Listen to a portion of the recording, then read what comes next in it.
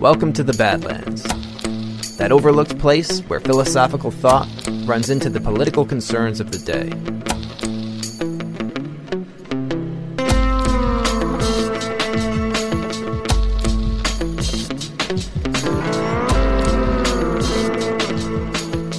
Hello and welcome to the Badlands Politics and Philosophy Podcast. I'm Toby Napoletano, and with me, as always, is Michael Hughes. How you doing, Michael? I'm good, I guess. Okay, I like the confidence.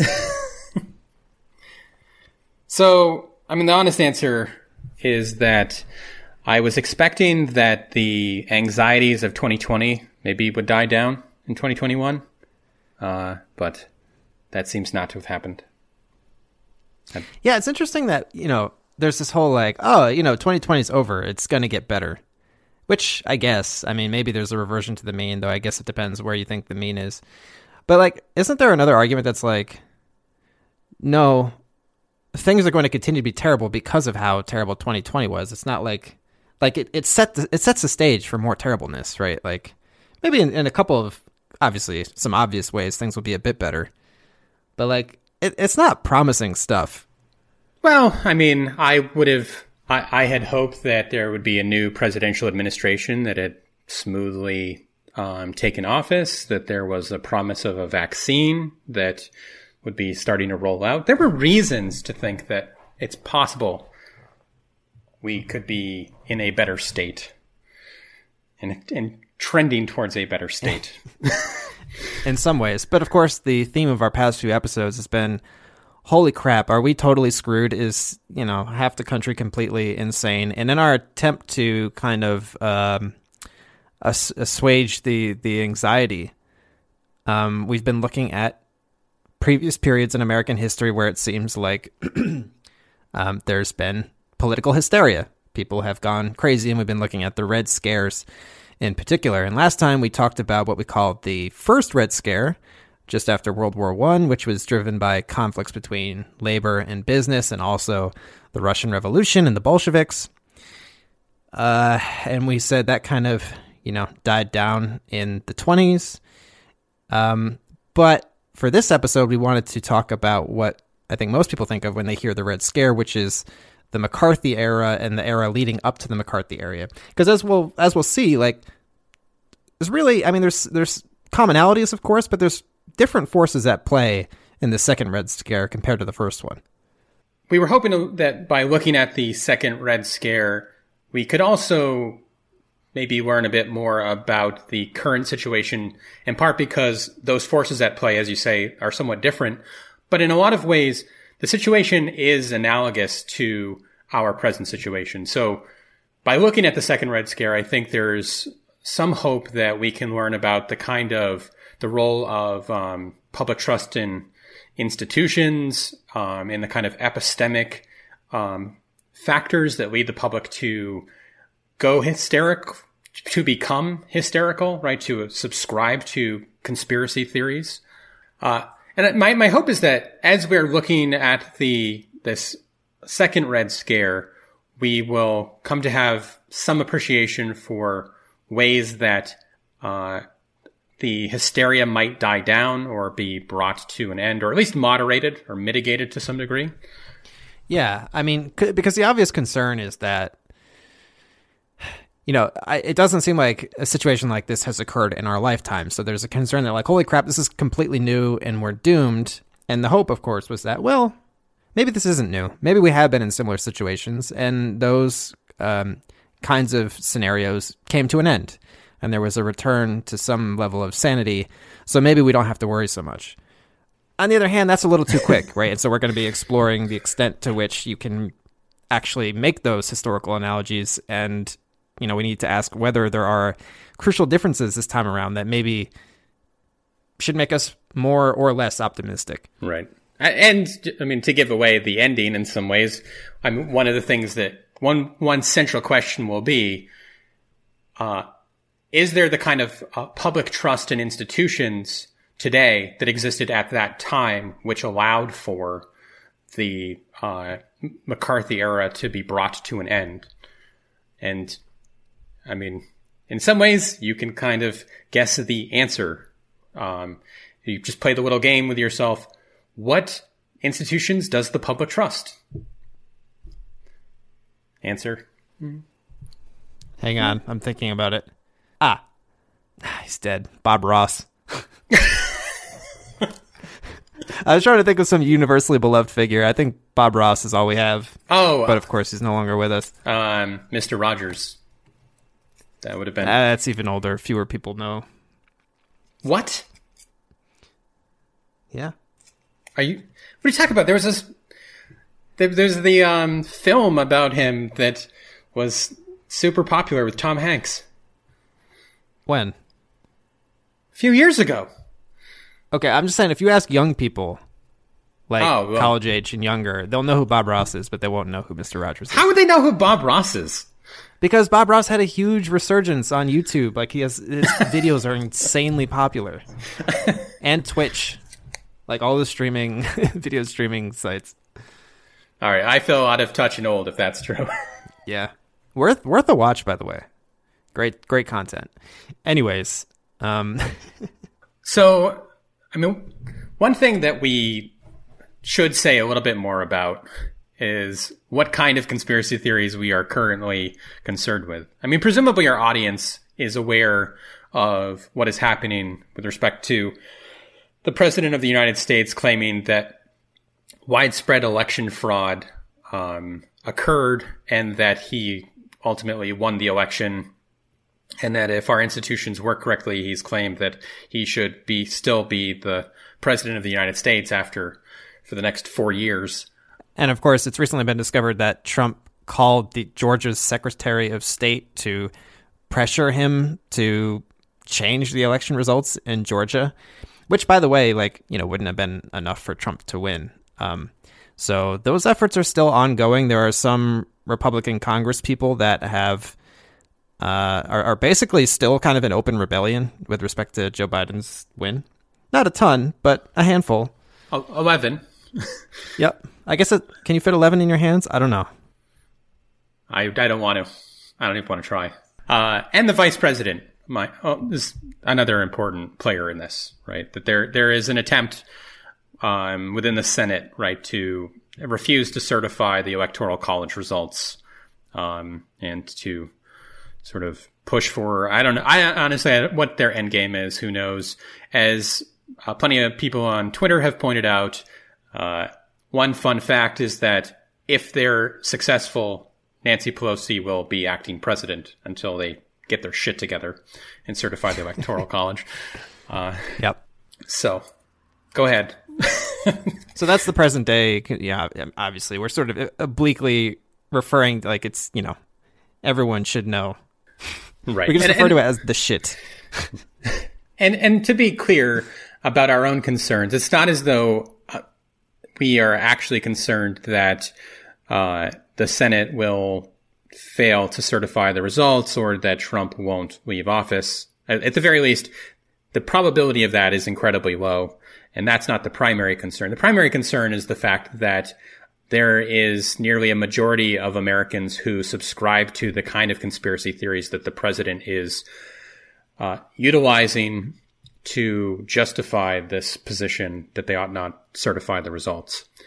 And that's really that's the deeper concern, is just that the citizenry has become, as we've said in previous episodes, epistemically deranged, and there's a question of whether or not we can restore some sense of reality in in public trust in institutions like our democratic elections.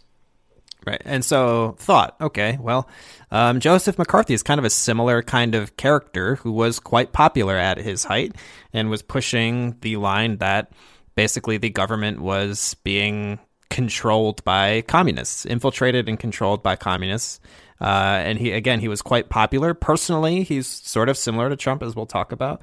And yet he failed, and, he was ultimately ruined kind of shortly after the height of his fame, and things kind of returned back to normal-ish. And so that's kind of the parallel we want to explore. At the very least, the because of McCarthy's disgrace, the kind of conspiracy theories that he was associated with came to have a much worse reputation, and McCarthy himself came to be, disdained by the overwhelming majority of the public by the end of his career, right? And anything analogous to that would seem like we have possibly restored some degree of epistemic sanity if the electorate could get there.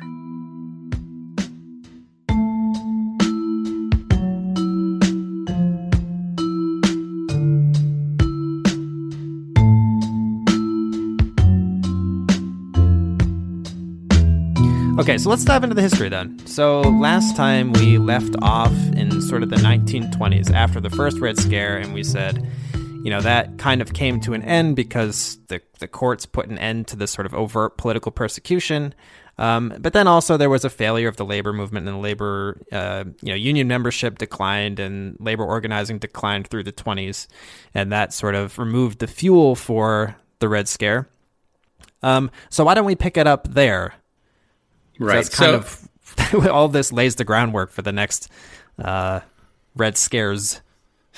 Right. So just to be clear about the sort of the dates here. So the Red Scare kind of comes to an end in the very early 20s, somewhere around between 1921 and 1923.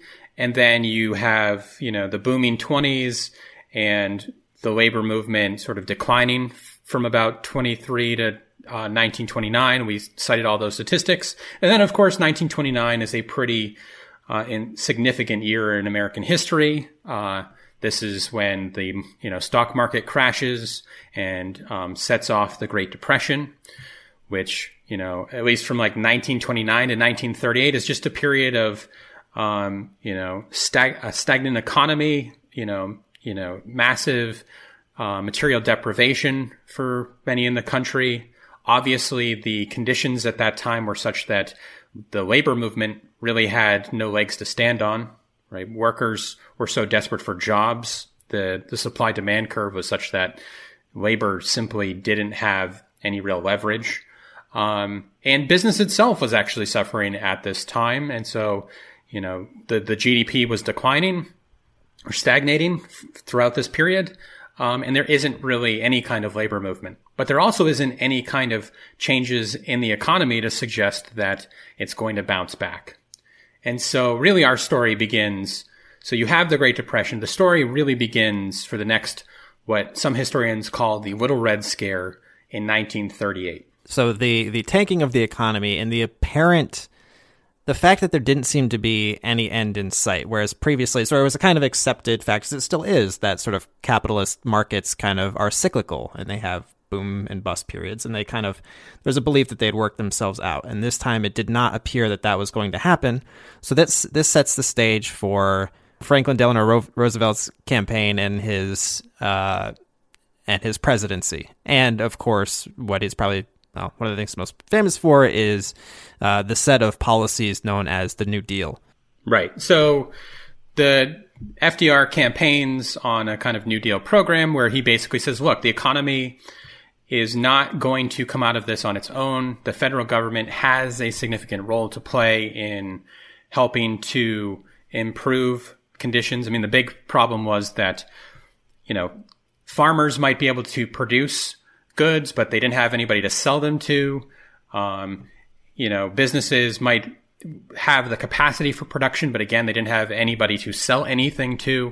And so the economy in part was stagnating due to an absence of demand, or at least this is kind of the Keynesian explanation for it. Yeah, so it's worth just emphasizing, right? It's not as though this was because of natural causes like widespread famine or something like that, right? It seems to be a failure of the organization of the economy and markets. Right. And this is the position that the FDR administration takes is that, look, unless the federal government steps in and helps to regulate and create the conditions for economic growth, we are just going to continue to be in this perpetual state of stagnation, right? And during this period, around 38, you have the establishment of the Social Security Administration. You have welfare and works programs implemented. You have significant labor protection laws that are passed. The National Labor Relations Act, for example, comes into existence, which guarantees unions the rights to negotiate and requires businesses to actually negotiate with unions and recognize union rights. This is a period where the federal government comes to play a much more significant role in terms of providing a social safety net, which it really didn't do up until this point, and actually really changed the way that the federal government related to business and labor conflicts. This is something that Jonathan Michaels emphasizes in his chapter on the New Deal in his book, McCarthyism, The Realities, the Delusions. And basically what he points out is the fact that up until this point in American history, the government did get involved in labor negotiations and disputes between business and labor, but almost exclusively up until this point, when the government got involved, it did so on behalf of business, right? So the police, militias, the National Guard were utilized to break strikes at various points in American history. And these are things that we went through over the last episode. But what's fundamentally different at this point is that with the National Labor Relations Act and with the committees that come out of the New Deal programs, there are various congressional committees to recognize labor relations disputes on behalf of labor and unions as opposed to businesses.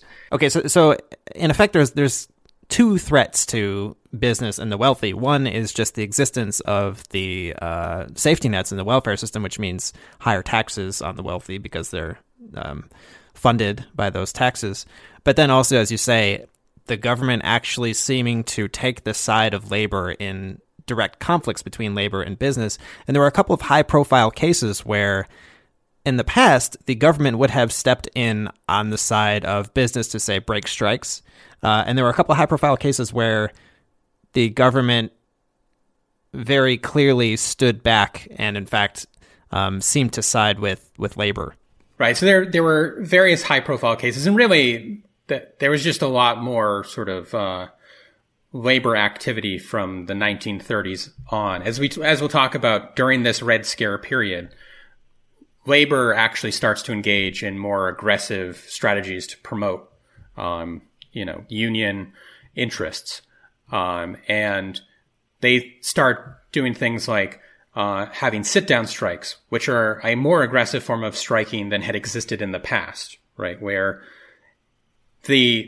historically when workers would go on strike, maybe they refuse to go to work and they protest, they're not then seizing the means of production, right? They're not like taking control of the means of production from business in a way that would actually prevent businesses to utilize the means of production with other workers. And of course, business at the time thought of this as a vile violation of their property rights, right? Because they owned the means of production and they weren't being allowed to use it because of the manner in which these strikes were occurring. And so business goes on this offensive saying like, look, the FDR administration and the Labor Relations Act and this general new approach that the government is taking towards strikes, where it's kind of, if it's not taking the side of labor, if it's just sitting out the conflict, right, and just refusing to get involved, even that is itself kind of a repudiation of its obligation to protect the property rights of business, right? And so around this time, a business sort of rhetorical strategy coalesces around the idea that this approach that the government was taking to labor relations ultimately is a form of anti-capitalism, right? And of course, They just say this is either communism or puts us on the road to communism. Yeah, and I want to spend a little bit of time here because this is interesting. Michaels kind of goes over the various rhetorical moves made by conservatives against FDR and FDR's replies, and they really parallel sort of the exact same arguments that are made today between conservatives and and progressives. So one of them, as you noted, is I guess the overarching criticism, as you said, is FDR, and this is where the Red Scare kind of valence comes in, is undermining or destroying capitalism, and so he must be advancing communism. Whereas FDR's reply, in effect, is correctly, as he points out. I mean, he's not a communist, and so his reply is to say, "No, listen, homie, I'm trying to save capitalism." Because if you don't have the a safety net, or basically, if the majority of people are in terrible conditions, that situation is what you need, or is the one that's likely to lead to an actual revolt that does end capitalism. So you need to do something to make people's lives better so that you don't have an end of capitalism.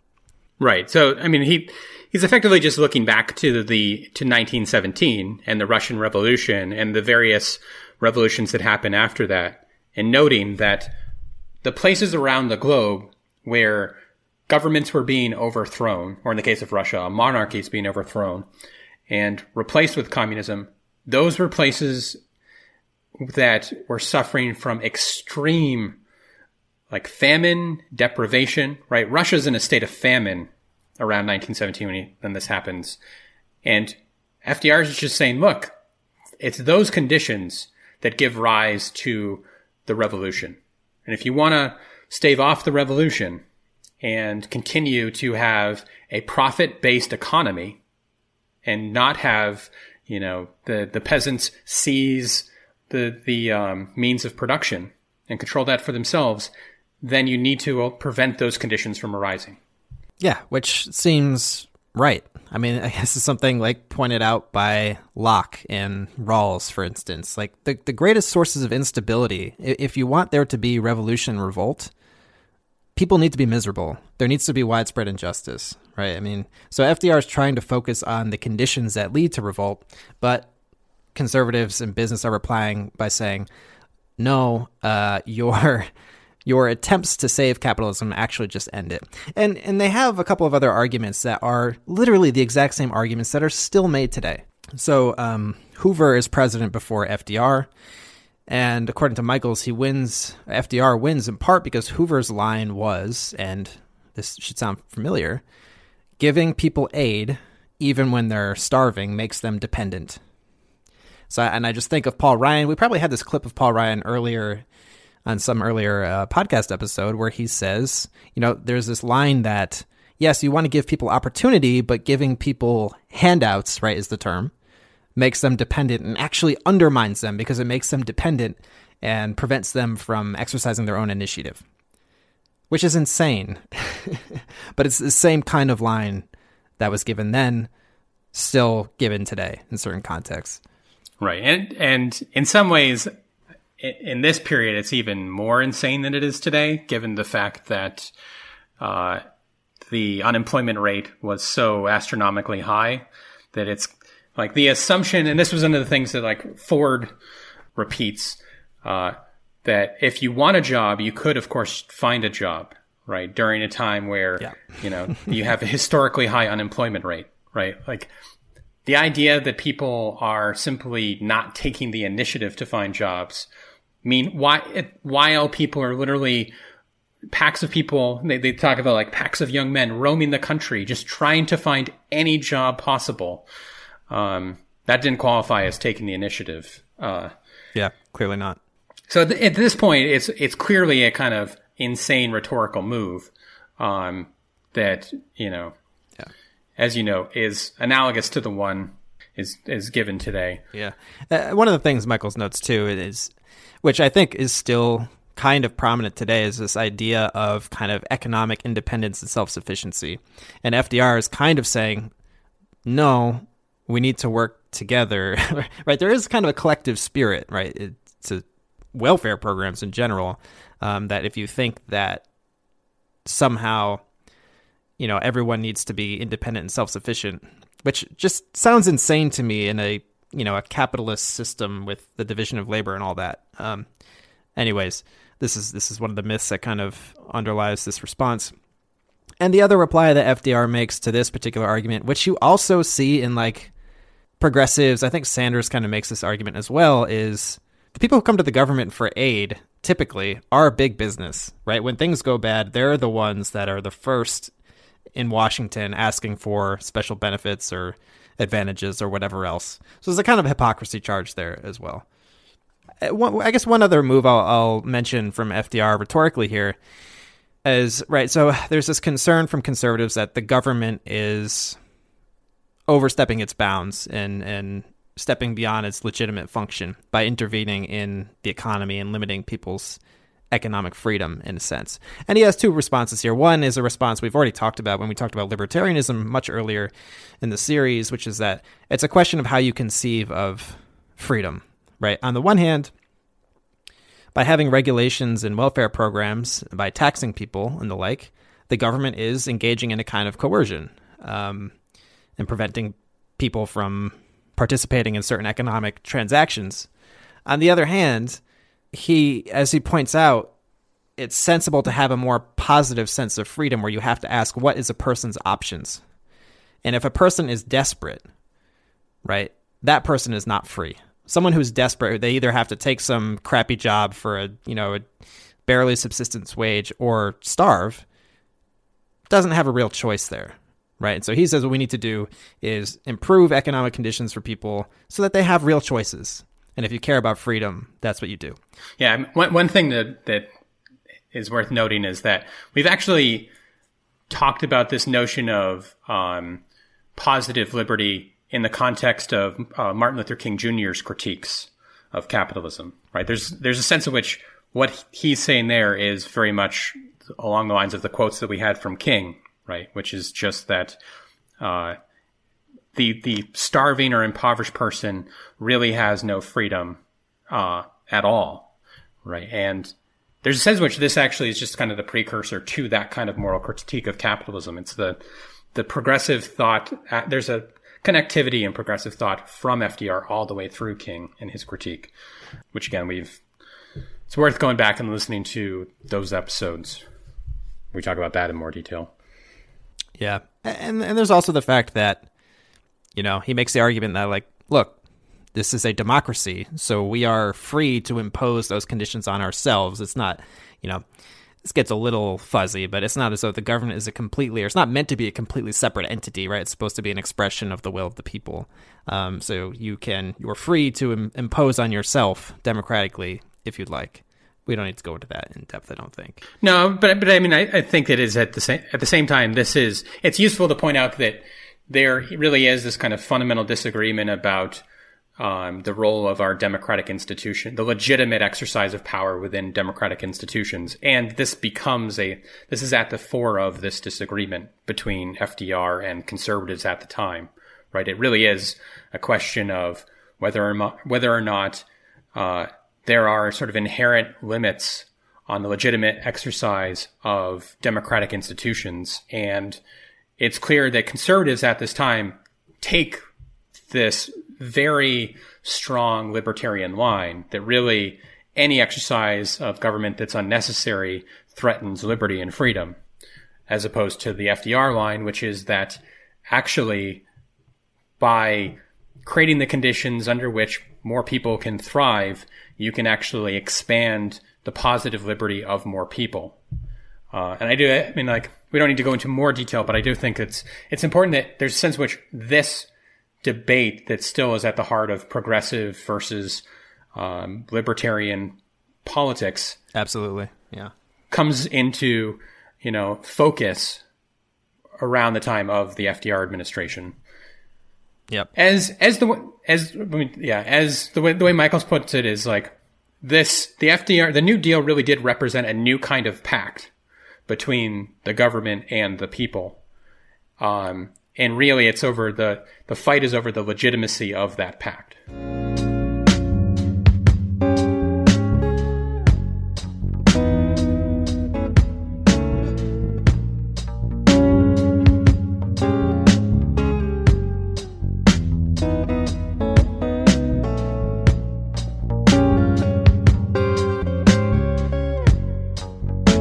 Now, Now, you started by framing it this way, right? The conservatives saw no middle. FDR sees himself as finding a kind of middle ground between capitalism and communism. It's not even that, right? It's literally just trying to save capitalism. And in fact, the socialists of the time, the communists of the time, were like, "The hell are you talking about? This isn't communism." Right? They referred to it sort of derisively as state capitalism. I do wonder, right? So part of it, there's two interpretations or two different lines of the conservative attack, which is the New Deal policies just are communism. The other one is that they will inevitably lead to communism.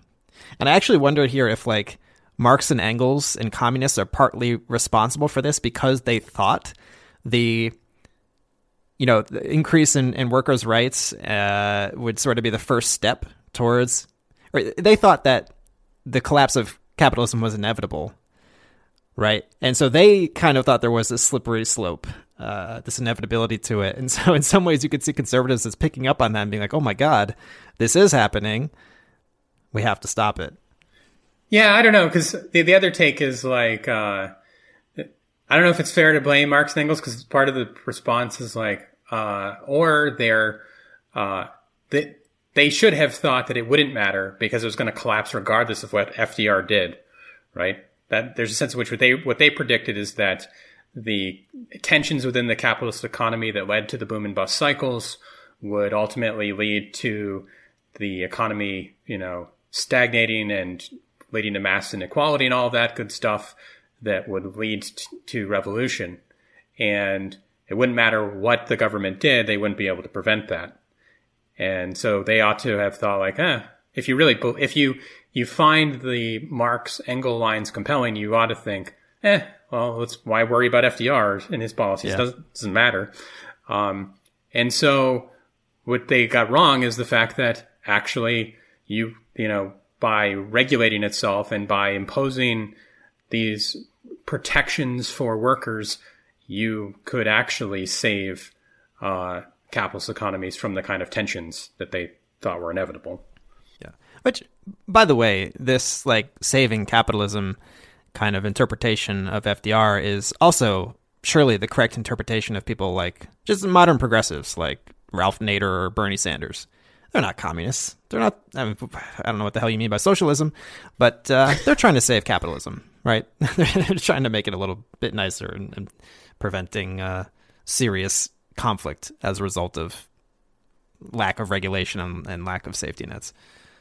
Right. Again, it's a profit-based. Nobody in this neighborhood is arguing for the state to own the means of production, or to remove except the profit in very incentive. limited domains, like perhaps health insurance and Yeah, sometimes they are advocating for that. Yeah. There are these like very specific instances of having a mildly mixed economy, right? Yeah. Right. But even then, a lot of the times it's more like owning the insurance sort of domain as opposed to the actual means of production. The computers that you use to file insurance claims, Michael, are and the pencils that people write. Okay, so this is the rhetoric, sort of anti-New Deal conservative rhetoric that partly constitutes or fuels what we're calling a little Red Scare, as opposed to the first big Red Scare and the McCarthy Red Scare. So there's this kind of anti-New Deal, red baity atmosphere, political atmosphere at the time. Right. So, yeah. So from like 1938 to 1941 is really sort of the period we're talking about where there is a significant amount of government intervention on behalf of labor. There are certain congressional committees like the La Follette. I'm sure that I've butchered that egregiously. No, I think that's right. That's the first time I've ever gotten one of those right. And also, let me just pause and say, like, a lot of butchers do really nice work, and it's a little bit unfair to them, I think, that word means that. Yeah, that's fine. Tell me the other industry Mangle. I don't know. Do you want to really... A good butcher does not mangle. What about the manglers of the world? Well, they mangle. I'm just saying there's an art to okay. butchery.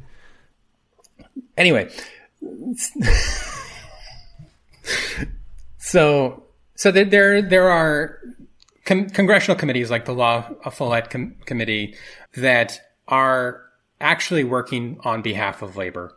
And they do develop some sort of close relationships with organizations like the CIO, which was one of the major sort of organized labor groups that happened to eventually be sort of communist controlled.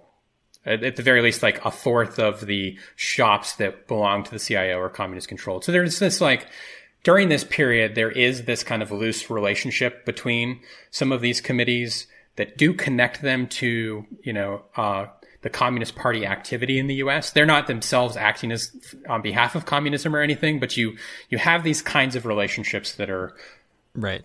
And so just to clarify, members of the Communist Party are still very small in number. There's something like, if I remember the numbers, maybe 8 to 10% of the total union membership, but they disproportionately had leadership roles. Right. They're regular. They tended to be very good at organizing and were willing to take bigger risks. And it's not just Michael's. Every source I've read was basically like quoting people who had founded, like the newspaper guild. The founder of the newspaper guild is just like, yeah, of course that we're going to try to promote communist organizers. They're the most committed and they actually do the most on behalf of the people they represent. And so, yes, we embrace them insofar as they could actually help promote labor interests. They, and a lot of them were clear that that doesn't mean that they actually they intended to embrace communism, but rather just they accepted that they could do work on their behalf. Right. Nevertheless, those kinds of relationships give rise to a kind of paranoia during this time of, the FDR administration on the one hand is very liberal and it's left-leaning and progressive.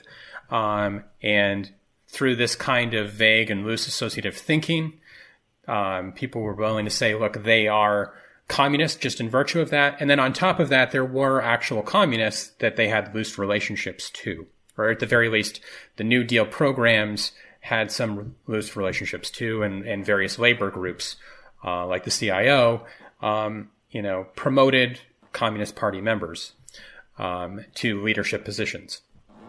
All of this together kind of creates a paranoia during this period. And there's a congressional committee that's intended to try to counteract the communist influence in the country. And this is called the Dies Committee, named after Martin Dies, who was a Democrat who regarded himself as an enemy of the FDR administration. And so his committee is sort of the precursor to the one that's, famous during the McCarthy era, the HUAC Committee. The House Un-American Activities Committee. Yes. Right. It's basically sort of looking for un-American activities. Right. Look, the claim is that it's looking for subversion of the American system. And the Dice Committee sort of establishes a lot of during this like Little Red Scare, it establishes a lot of the sort of tactics that are going to become prominent during the Big Red Scare, right? The one that occurs from like 1946 to 1954, where McCarthy is, at the center of it. And basically what the committee does, very much similar to what we saw during sort of 1919 to 1921, it investigates people to see if they are associated with organizations that intend to be subversive. And if they can find any associations that are questionable, then the people that the committee identifies are marked as subversive people. Communist, and of course, communist sympathizers or something like that, yeah. Right. And so the big thing is that, according to Michaels, is that the Dice Committee establishes the tactic of guilt by association, right? That we'd already talked about with the 1919, 1921. It's really just like, do you read the wrong things? Do you belong to the wrong kind of organizations? If you do, then that's enough to charge you. Now, of course, the key thing, and this is going to be true for much of the HUAC sort of committee activity as well, the things that it was identifying weren't actually deemed illegal, right? It wasn't as though there were criminal prosecutions or anything like that were occurring, and it wasn't as though there were like criminal penalties imposed on people. Instead, the committee's central tactic was to mark somebody through guilt by association as a subversive and then allow the private market to do its thing, right, and blacklist them. And you don't have to explicitly punish someone to ruin their lives and create an environment of fear around that kind of idea. You just say, yeah, this person's subversive. They're a communist sympathizer. I'm sure your employer will be totally fine with that. Right. And so this is, and the reason you have to talk about the Dice Committee is because it establishes that as the sort of key playbook during this witch hunt period. And so it's active from 1938 to 1941, but then of course there's some pretty major world events that change people's attitudes for a time.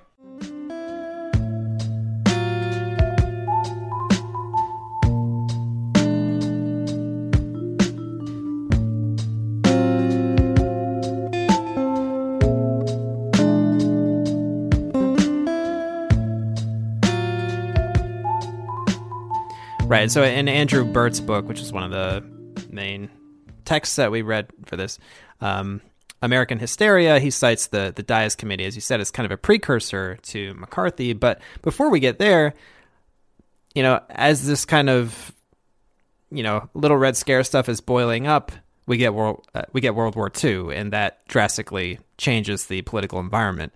Right. I mean, the key change in the political environment, at least for a time, is that the United States actually forms an alliance with the Soviet Union to combat fascism.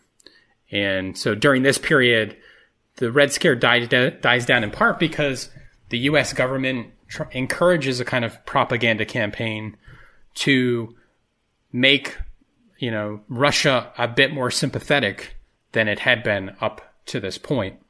And in fact, because Americans might be pretty uncomfortable with being an ally of Russia, given this history that we've been talking about of Red Scares. Given 20-something years of trying to deny people employment for even being associated with the ideas that were associated with Russia. So one of the things that Michaels points out is like FDR is encouraging Hollywood at this time to produce pro-Russia movies, right, and to really change the sentiment towards Russia. And so for a time, the Red Scare this little Red Scare ends or abates, and the U.S. has a fairly sort of, it's not, if not sympathetic, at least more neutral attitude towards Russia and the Soviet Union. Of course, by the end of World War II, our relationship with the Soviet Union, it gets significantly worse, right? Like things change when the Hitler-Stalin Pact is formed. Then at the end of World War II, when, the United States and the Soviet Union form an agreement at Yalta regarding sort of like how, global power will be sort of exercised by the United States and the Soviet Union, and both are highly suspicious of each other and both see the other as having violated the agreement shortly after. All of that history leads to a renewed, deep paranoia about the relationship between the United States and the Soviet Union, and the Soviet Union's attempts to spread global communism and to ultimately influence politics here in the United States. And then kind of similar to the first Red Scare, after World War I, in 1945, you have the economy struggling again, and you see an uptick in labor organizing. And the year 1945 is really important to the story of like the origins of like the big Red Scare, the sort of McCarthyism Red Scare. Like, so that's a year where by 1946, you have massive numbers of strikes, right? So Michael says there are like 5,000 strikes by over 5 million workers in 1946 alone. And these impact all of the key industries that the country runs on, right? Steel, coal, auto, railroads, all of the sort of the engines of the economy are being ground to a halt by these strikes during this period. The GDP is falling, and just like in the 1919 the origins of that Red Scare, this is a period where, as labor is losing its leverage, and as like price controls are being relaxed and prices are rising, and the actual spending power of workers is declining, labor goes on the offensive again to try to preserve as much as it can for workers that it might have gained during the war period. And the reaction, again, is for businesses to take these strike activities and to associate them with communism, right? And to charge that this is actually part of a global communist conspiracy, and that these strikes are not originating from, merely from, the interests and actions of labor here in the U.S., but is actually because they're under the controls of foreign communist influence. And it's at this point that the government starts to sort of go back to the old kind of relationship that it had to business and labor, right? You have the Taft-Hartley Act, where Congress is passing kind of anti-union legislation, which denies labor protections to members of labor unions who are communist or who refuse to take anti-communist vows, right? And so both the government at this time and business are kind of starting to associate these labor activities with communism again. But it's not all just sort of labor or business conflict here. In this case, we actually do have some evidence of Soviet and communist subversion and infiltration in the federal government, right?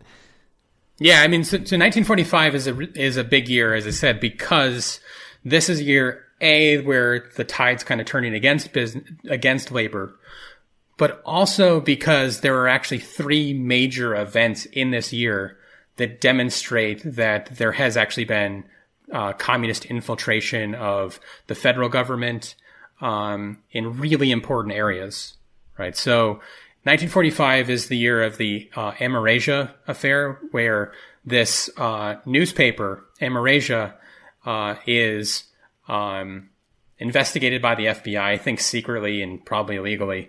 And when they go in, they break into their office in New York, and they find that there are these, super top secret documents from various agencies within the federal government, the State Department, the Army, that are all currently just sitting there in the office.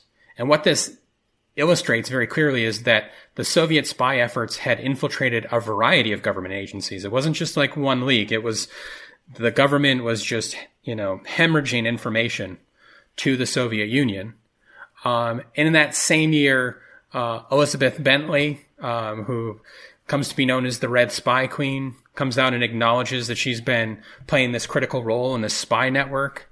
And the one I think that probably was most alarming to Americans was Igor Gozensko, as a defector, who basically says, look, these spying activities are happening, and eventually pushes the investigations in the direction of Alan Nunn May, who is a British nuclear physicist who was passing information to the Russians about the atom bomb, right? And ultimately, we learned that the Soviet Union, right, acquired significant information about the atom bomb and got the atom bomb much earlier than it would have due to these kind of spy activities.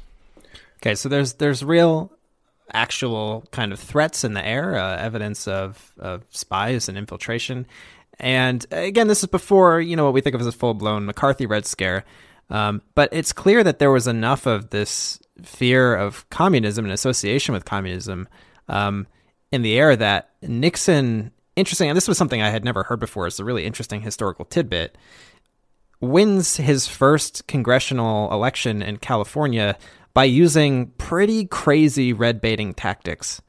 So he's running against Jerry Voorhees, who is one of the most respected incumbents. He's held the seat in California forever. He's perceived as an incredibly upstanding, virtuous person.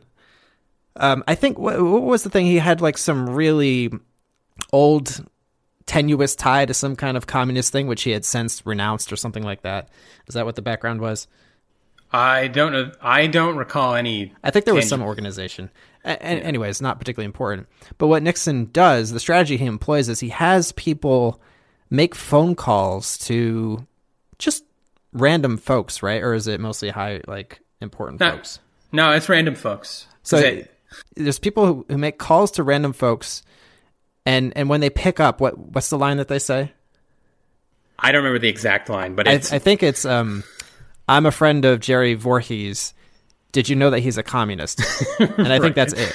Right. It's something along those lines. It's something as simple and plain as that. And that's all they say. And Voorhees actually learns of this because one of his relatives receives such a call randomly. And she's like, did you know this was happening? And she eventually goes and like volunteers in one of the Nixon offices for a day just to get a sense of how they operate. And she asks like, hey, what, you going to say anything else to these people? They're like, nah, this is enough. And it works. Voorhees, who would have been the overwhelming favorite, loses pretty convincingly. And Nixon, by the way, later just admits this. And he says, no, of course I had no reason to think that Voorhees was a communist. I was trying to win. He just sort of openly acknowledges his psychopathy. He says it in a nastier manner than that, but yeah, that was the gist. Yeah, he accuses the questioner of being naive or something like that, right? It's but anyways, so that's just a fascinating historical anecdote. But it's illustrative again of the kind of atmosphere. Well, this is the thing with the 1919 Red Scare and the later 1938 to 1954 one, if you want to sort of think of that as all one kind of major event. It starts out with a kind of paranoia about a real event that's occurring in the world, and then turns into a partisan weapon to be wielded for partisan gain. And it eventually sort of loses trace with any genuine real world concerns, right? And so you start out, if you look at what happens in 1945, anybody who has like institutional responsibilities to the United States has an obligation at that time to be like, okay, this is a problem if the United States is leaking this information to a totalitarian regime like the Soviet Union, and we should do something about it. The problem is that soon after that happens, you get these kinds of partisan, machinations that are just divorced from any sincere concerns about this stuff. And from here, you get, again, the House Un-American Activities Committee becomes more prominent, or it's formed as a permanent investigation committee. And then you also get the famous blacklists, which I think is something that most people associate with the Red Scare. Right. So in 46, you get the beginning of like the investigations into the film industry and into academia, right? And you end up with the Hollywood 10 of famous producers who are brought in, and Michaels talks about the irony of this, of like, part of it was they were encouraged by the federal government to make pro-Russian films, in part to make the alliance against fascists palatable to the American public, right? And that very, like, the work that they did on behalf of the federal government is then turned against them, and various producers and people involved in Hollywood are blacklisted merely because they have some very loose associations with, communist organizations, or have expressed pro-Russian sentiment, or because of completely made up fictitious bullshit. And HUAC is really starting to sort of take shape around this period.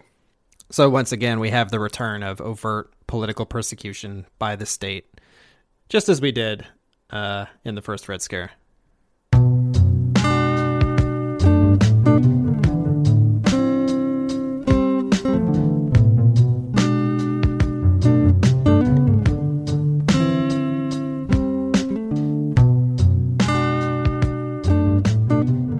There's an important lesson in the sort of early phases of HUAC, and in particular the way in which it's dealing with the Hollywood 10. So the people from Hollywood that are forced to come and testify before the committee.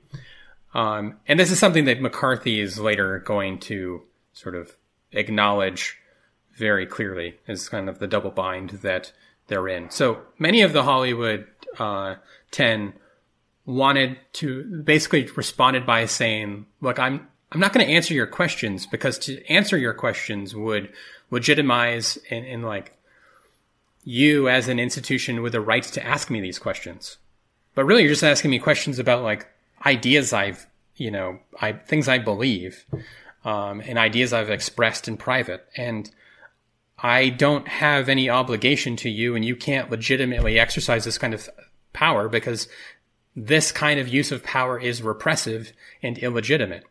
And of course, what McCarthy would later say, and this is a quote from Michaels, a witness's refusal to answer whether or not he's a communist on the ground that his answer would tend to incriminate him is the most positive proof obtainable that the witness is a communist.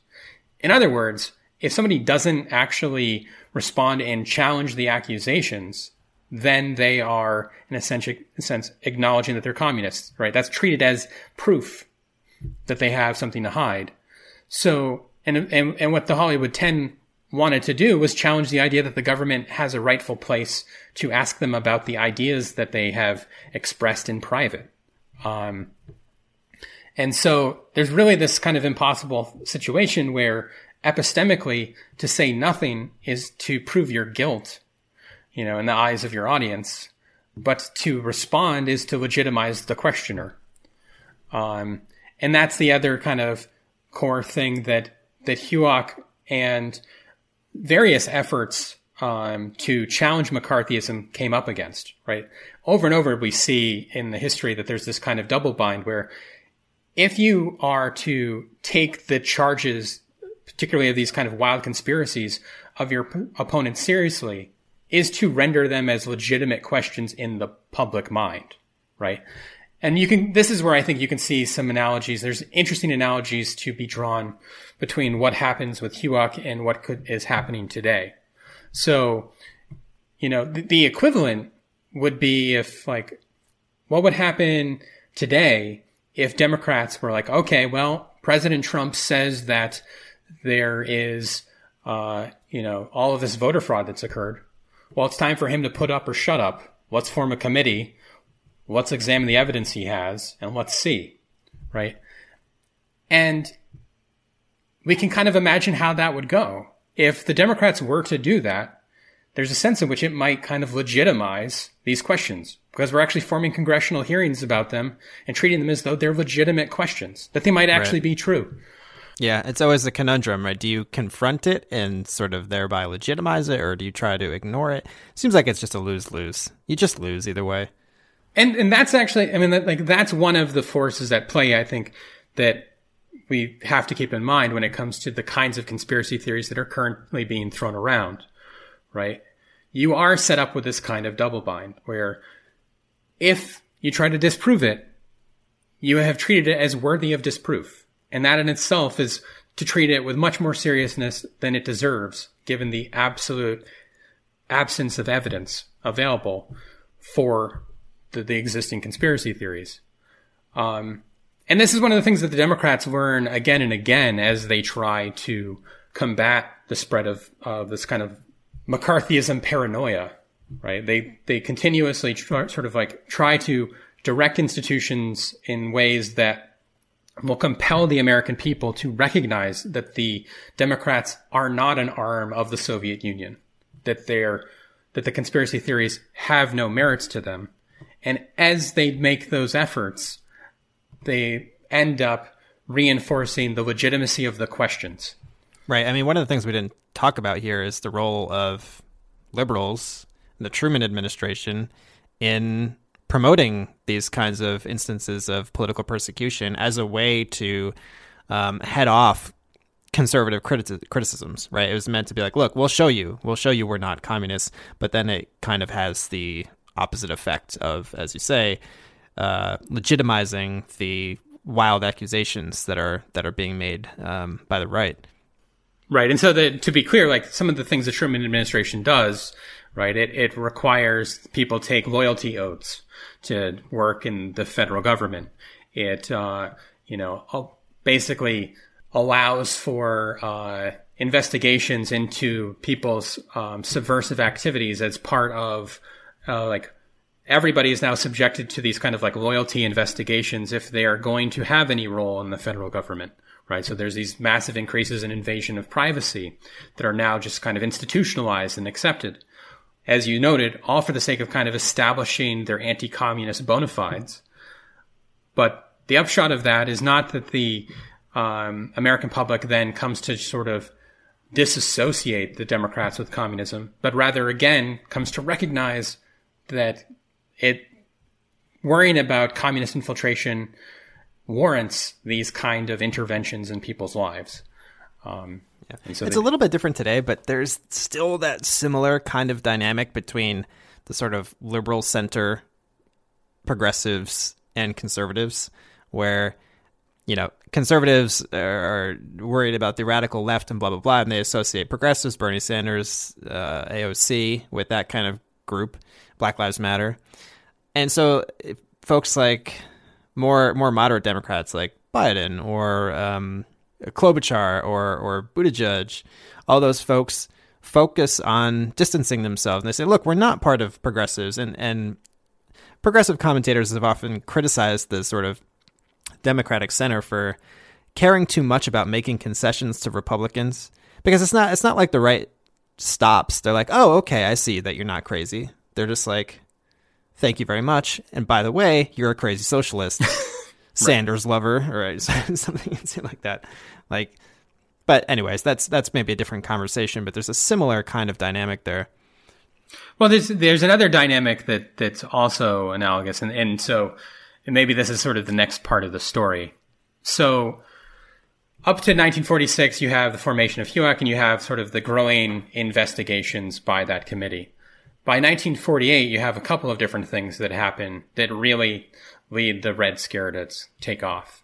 And one small bit of this is that the Truman administration, who is, of course, the Democratic administration, engages in exactly these kind of red baiting strategies against Henry Wallace, who was FDR's former vice president, right, and who lost the vice presidential nomination to FDR or to Truman. It was one of the more Truman. Progressive presidential candidates in modern history, right?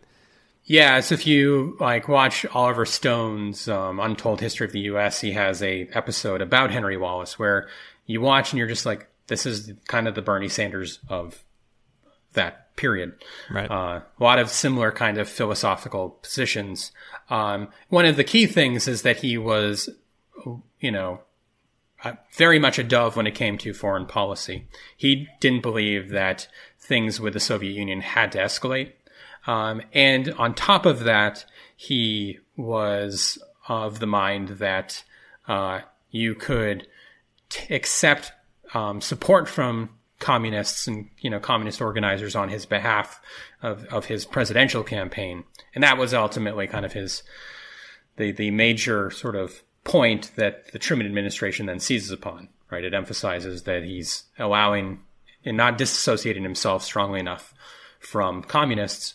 And they kind of red bait him, and try to do sort of occupy this middle space. And of course, they're doing this in order to establish that they're not communists, but it in no way slows down the kind of McCarthyism paranoia that's directed at the Truman administration.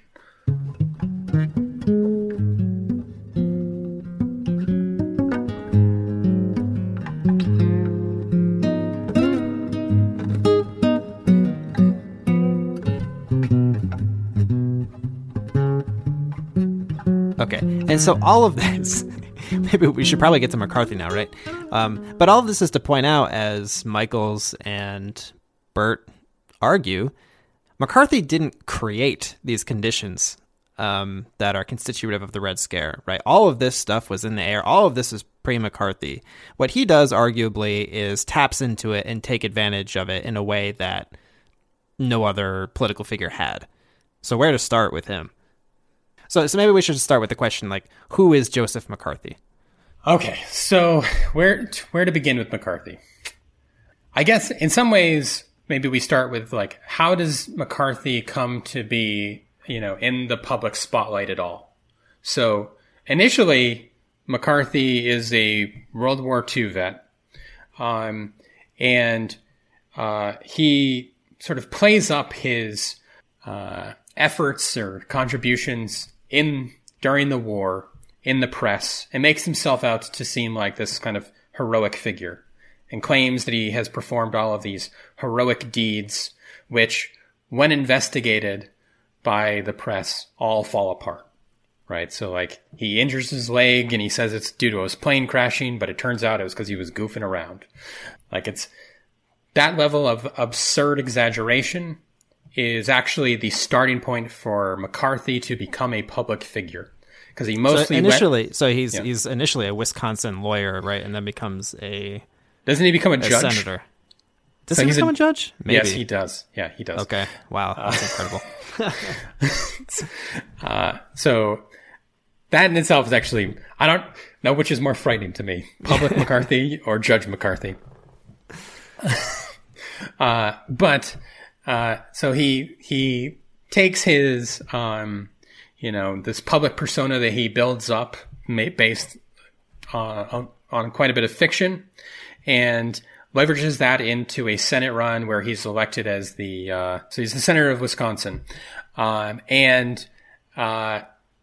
He kind of comes into Washington as a fairly obscure sort of, first-term senator, not a lot of, power, influence, highly dislikable guy. But insanely ambitious, right? And Bert describes him as being a gambler, and that he actually does a lot of gambling, and his style in gambling is to bluff, then double down and bluff more. An incredibly, just kind of, as you said, boastful, ambitious, somewhat reckless, risk-taking kind of guy.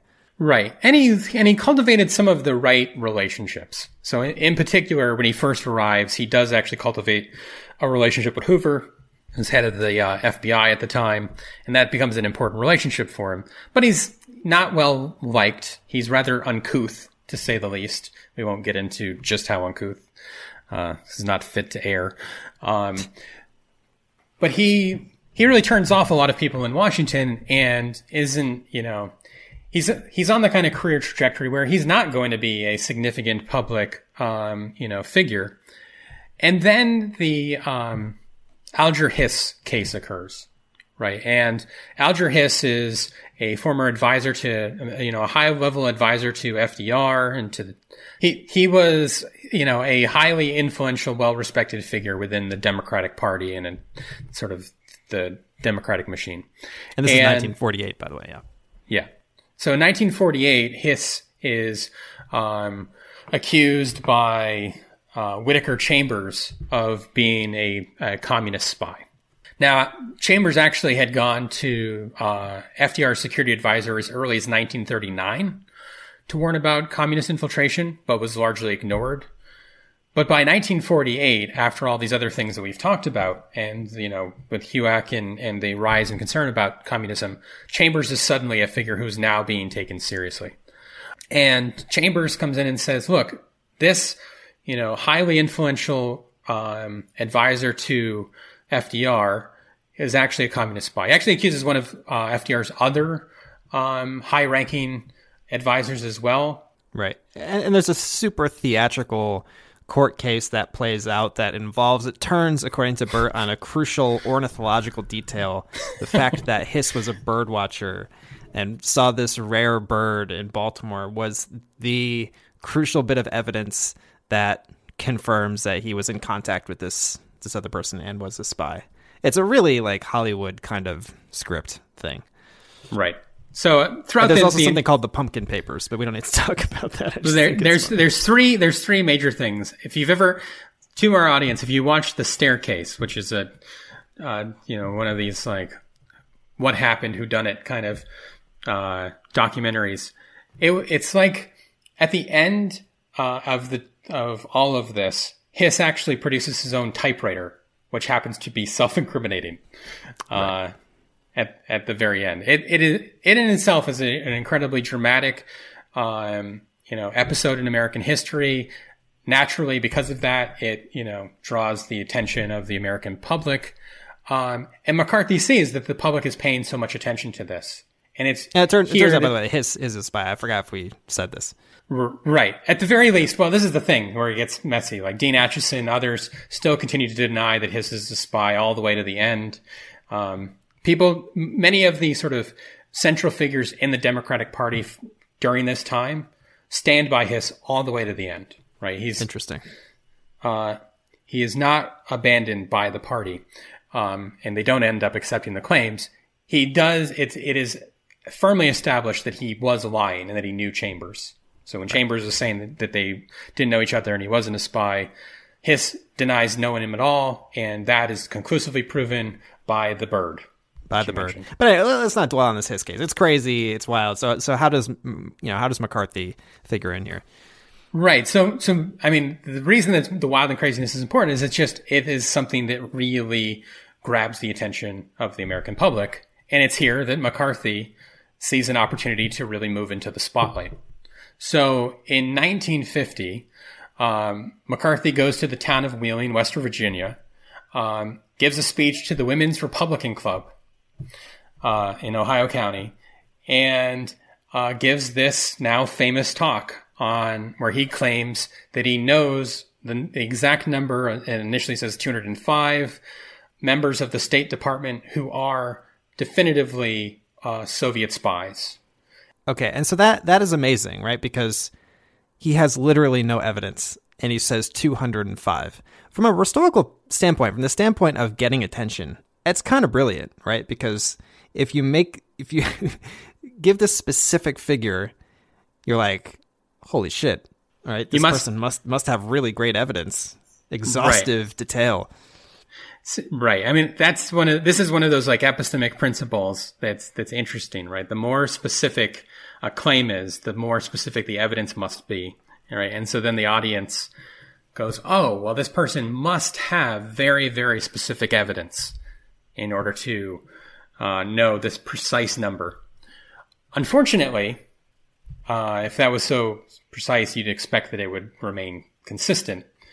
But it changes numerous times in a very short period of time. So like McCarthy flies, goes on a sort of national speaking tour. He goes and gives a talk at Salt Lake City. And by that time, the number's gone from 205 to 57, according to Michaels.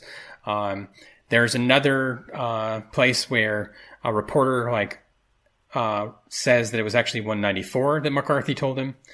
Ultimately, we know now McCarthy didn't have any evidence. McCarthy, in fact, had to eventually go before Herbert Hoover and William Randolph Hearst, two allies of his, and confess that he just had nothing, right? That this was an entirely fictitious thing that he made up, and that he needed their help to have some evidence.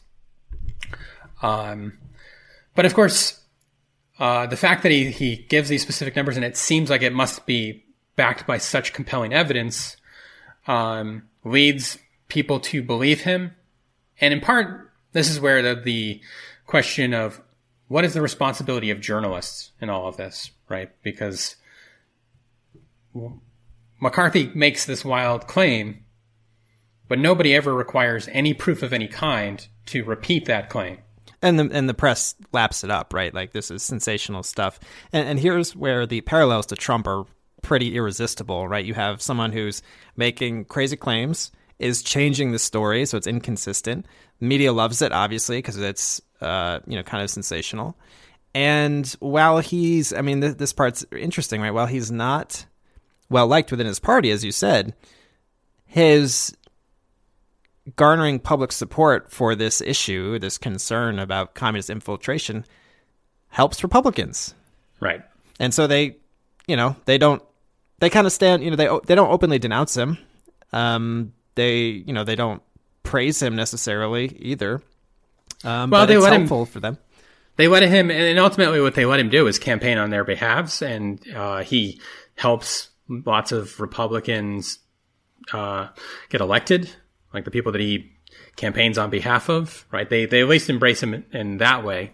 And the parallel there is like super strong, right? We kept wondering and asking, like, it's clear that the mainstream of the Republican Party is not Trumpian. they right. don't even like the same kind of things, but they never opposed him because they were useful, or Trump was useful for them winning elections, and also he was passing the policy that they want. It was just useful for them, so that just never happened until kind of now, after he's already lost. But anyways. Right. Well, this is going to be the question at the end, is like, how much is the parallels between the present moment and the downfall of McCarthy really analogous. So, all right. So that's sort of who McCarthy is and how he rises to prominence. He's a bullshitter who really seeks public attention, and is willing to say anything to get it. And happens to be rather useful because he's willing to say anything to get it. Because, you know, the obvious question is like, why is this person, why do we call it McCarthyism as opposed to any of these other people, given that he was so late to the game? Right. And the answer is just kind of the outsized role due to the wild and outsized accusations that he was willing to make, which eventually leads the Democrats to push back. And the Democrats form a committee known as the Tidings Committee, where basically it's put up or shut up time for McCarthy. And they're basically like, all right, well, if you have this evidence that all these people in the State Department are communists, we need to know, so you better prove it. Who are they? And what is your evidence for this? And of course, at this time, McCarthy doesn't have anybody, right? So he is grasping at straws. Eventually, he goes to Hoover and to Hearst, and they've tried to supply him with whatever sort of information they can to help him. I'm pretty sure it's in Dark Days in the Newsroom by Edward Allwood. He explains that Hearst actually supplies McCarthy with like a team of journalists who are at least like skilled in doing like, you know, investigatory work to try to like help him deal with the Tidings Committee. And eventually, being the bluffer that he is, he says that he's gonna out the top Soviet spy, the person who is sort of behind all of the Soviet machinations in the United States. And so, who does he identify? He identifies Owen Lattimore, who's basically a Chinese policy expert that... Isn't he an academic, actually? Yeah. Yeah.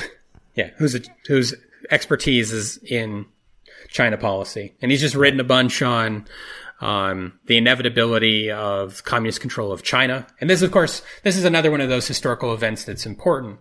During this late period, you know, the Truman administration has sent George Marshall over to China and is trying to support various anti-communist, you know, political organizing within China, sends them a shitload of money, you know, a few $1 billion.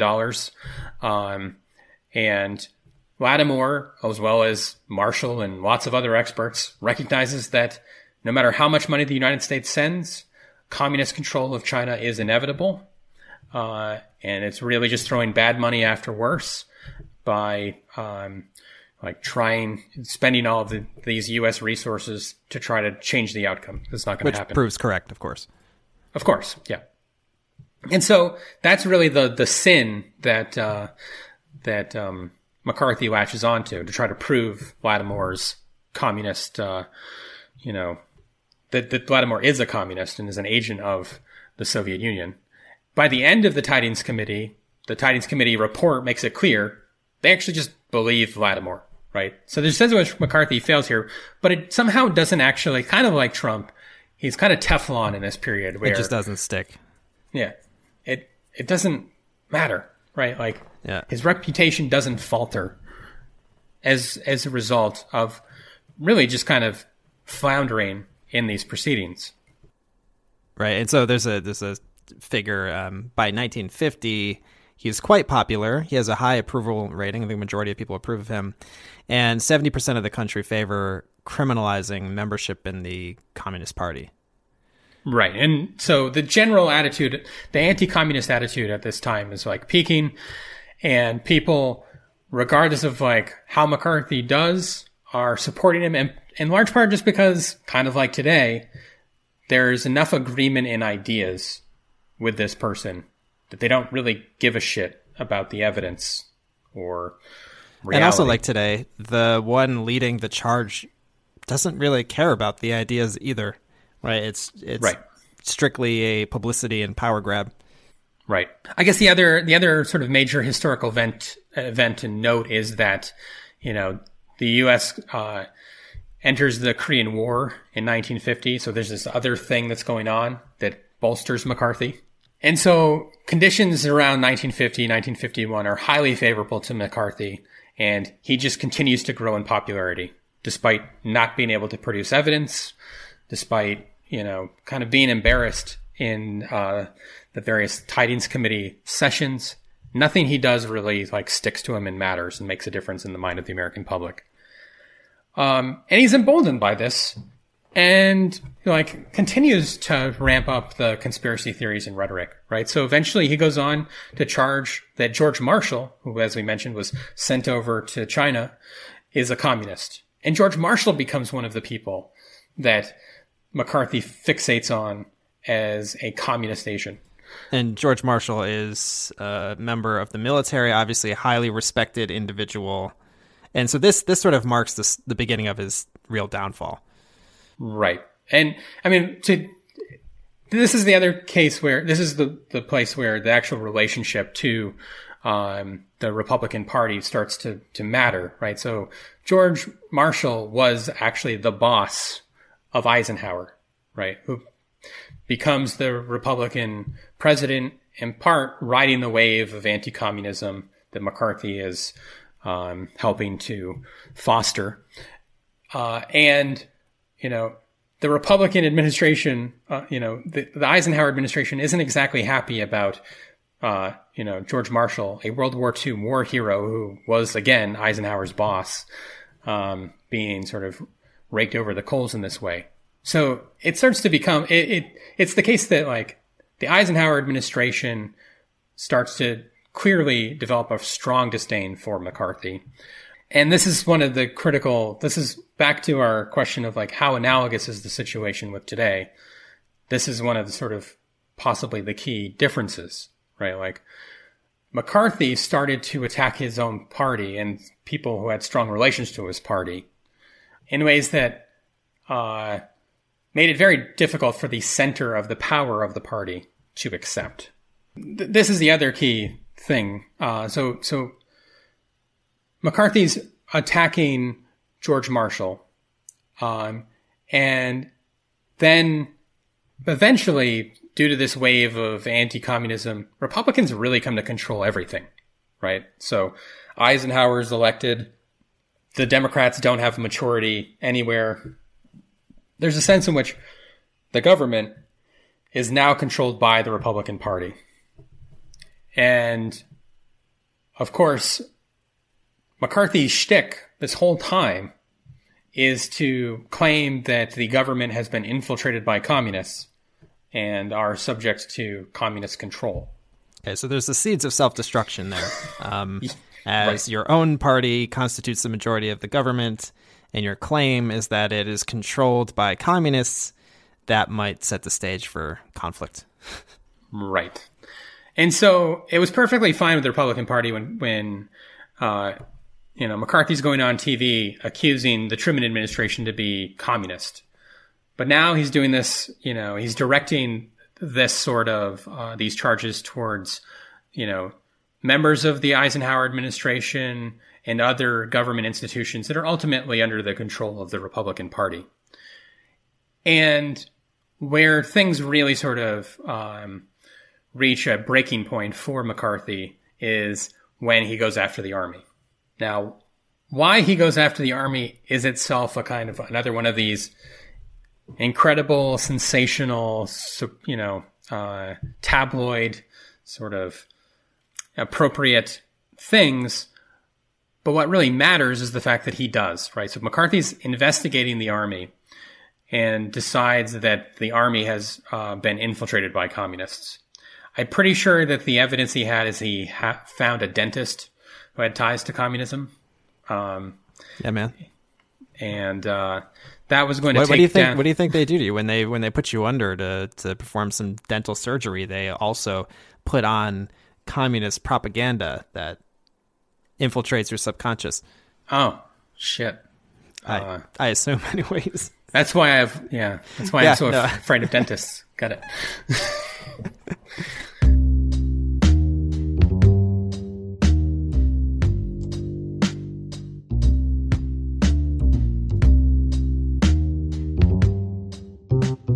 So he eventually, this of course leads to And really, it's sort of the lead up to this. I mean, the final sort of showdown for McCarthy is when McCarthy then has this sort of nationally televised, sort of highly viewed, many month long sort of encounter with the Army, where there are these special committee meetings where they're going back and forth. And there's this famous moment where McCarthy charges one of the young men who worked for the law firm of the lawyer. Where they agreed ahead of time before the case that McCarthy would not bring him up. Right. In exchange for them not bringing up another personal some of that, tie of McCarthy's. Or of McCarthy's associates. Yeah. But McCarthy brings it up anyways and starts attacking him. And basically, this young man had been a member of an organization, when he was an undergraduate, and the lawyer for the Army basically sort of just comes back to him and says, "Have you no decency, sir?" And it's sort of this famous moment where, in that moment, the American public comes to recognize the maliciousness of McCarthy, right? And sort of the fact that he really just was devoid of sympathy or empathy for anybody, and was looking to, character assassinate people really with complete disregard for the impact that would have on people's lives. And the Army lawyer really sort of crystallized how the American public felt and were receiving McCarthy. And this really turns the tide against him. Right. And so after this, his public approval rating plummets, his party turns on him, and he self-destructs. Right. And one thing to be clear about is it's not like it was just this moment by itself. This was kind of like the culmination of it. But the Republican Party itself had members who were starting to go on TV. So Ralph Flanders of Vermont, Republican, goes on TV, basically just, making fun of McCarthy and trying to sort of demonstrate or convey to the American public what a clown he was. The Eisenhower administration kind of set the gears in motion with the Army, where he wanted to give McCarthy enough rope to hang himself, and really kind of knew how this was going to play out. Edward R. Murrow does a long expose on McCarthy. There were a lot of different public institutions that came together to try to work against McCarthy at this time. Okay, and now the questions about the present situation are irresistible, right? And just to be clear, when I say he self-destructs, shortly thereafter, he literally drinks himself to death, age of 48, dies of inflammation of the liver. Okay, so that's a lot of history, man. Yeah, was it too much? Yeah, probably. That's all right.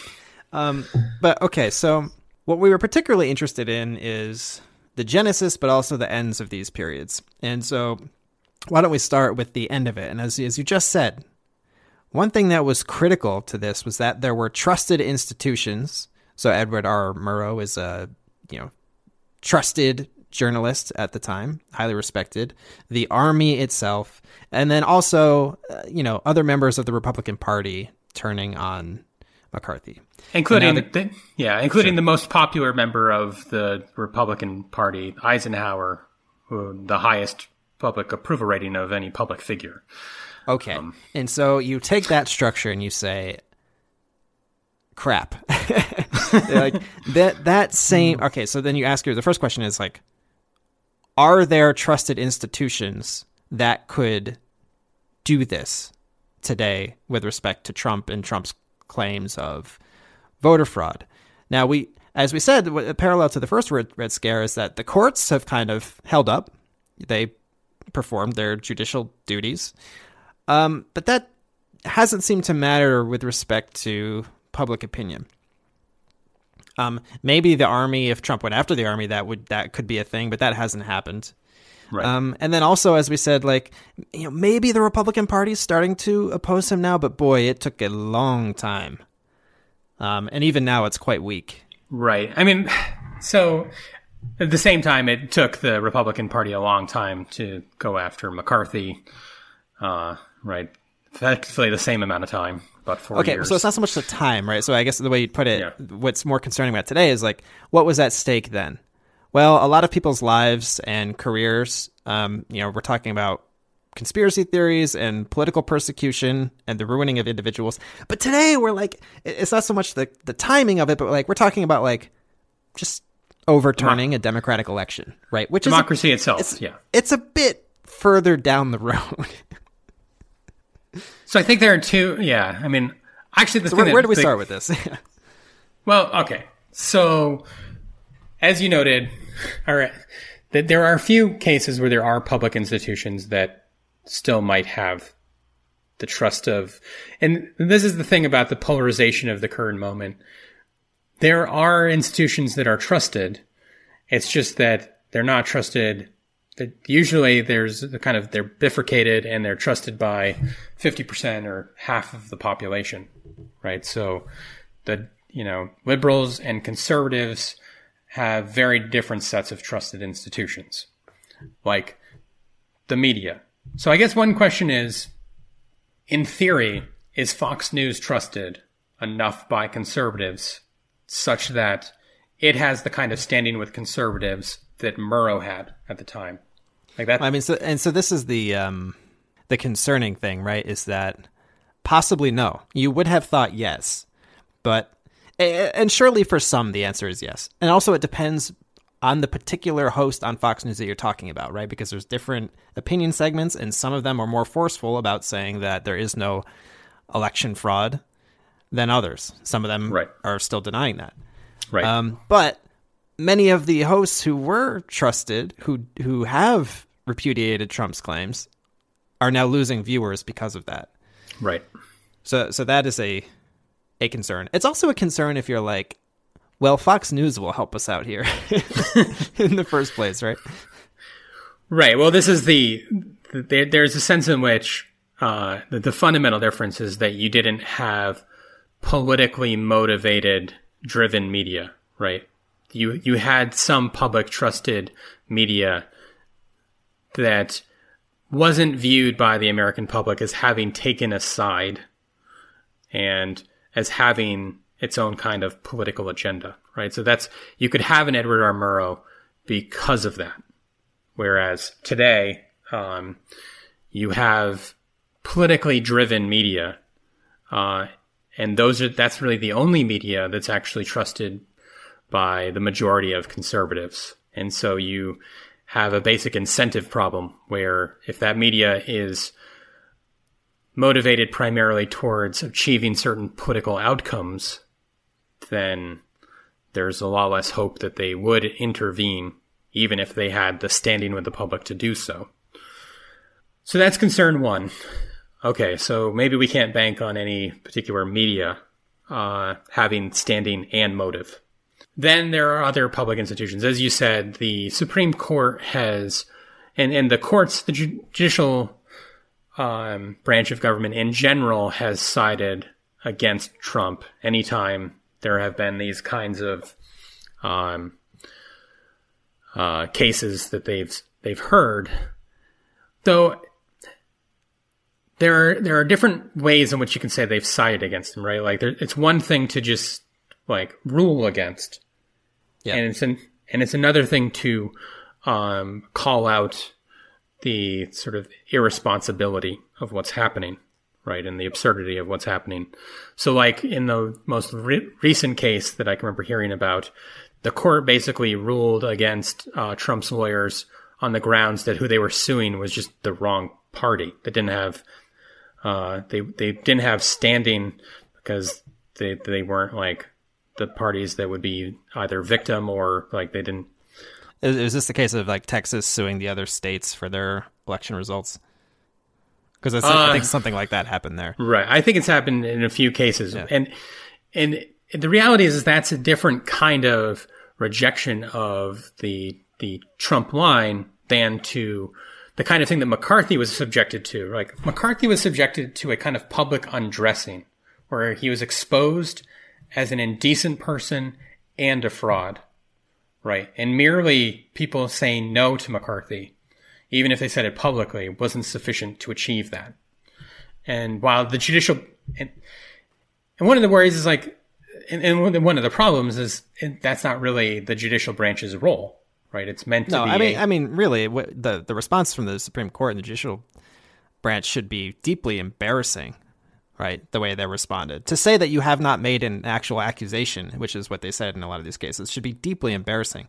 But the part of the thing is like, does the average person, like, how do they conceive of the Supreme Court? Do they really care? I mean, I think most people see the Supreme Court as a tool of the parties, which is right. Confused. I mean, there's a kernel of truth to it, but it's not quite right. It's what it's becoming. Well, yeah, but even then it will disappoint, I think, partisans. But, yeah, like, who cares, right? I think for a lot of Trump supporters, it's just like, the courts failed us. Right. But there's also just not the opportunity for the kind of personalized conflict. There's a sense in which what was key to the American public really turning against McCarthy was the personalized public nature of the undressing before the public. And you need the institutions, you need whatever the trusted institutions are today to have a similar kind of, you need to have the kind of psychological impact, I think. The way things need to play out needs to be more kind of direct, right? And the court cases are not direct enough to have that sort of psychological impact. Okay. As you noted, the Army, I think, still has standing with conservatives more than, the Trump administration. But, as you've noted, there's not really a conflict there, right? There's not. No. Here's one maybe disanalogy. I haven't fully thought this through, but what do you think about this? The sense I get, and obviously my knowledge is incomplete here, the way we presented McCarthy is as capitalizing on this fear, drumming up fear and then capitalizing it, and that causes him to be popular. Yep. It's not clear that he develops, while he does have a kind of, positive approval rating from a majority of Americans, does he develop the same kind of cult of personality that Trump has?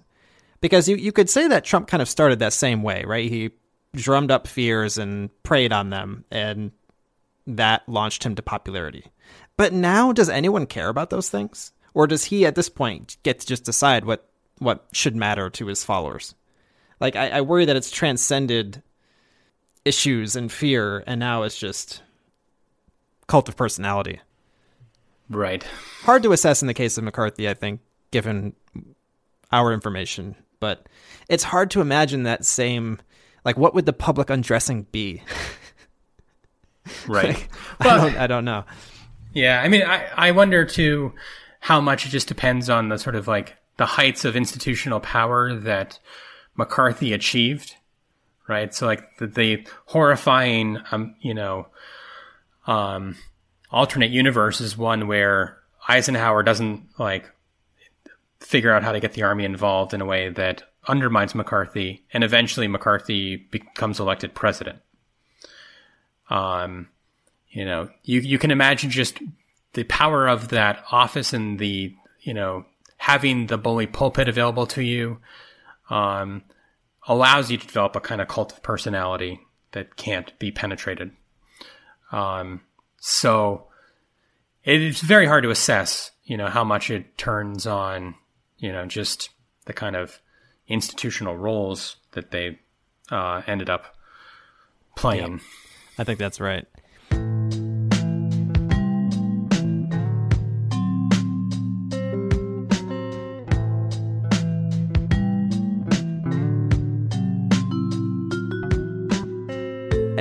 I think we mentioned this earlier, but one way in which the current situation seems different is like the degree of, I want to call it gaslighting, or it's not even paranoia. It's more brazen, right? So as we've kind of said, like there was some elements of truth. There were some threats of Soviet and communist infiltration in the U.S. government. Yep. No threat of revolution, no threat of taking over or anything like that, but actual infiltration, which could reasonably cause people to become quite alarmed.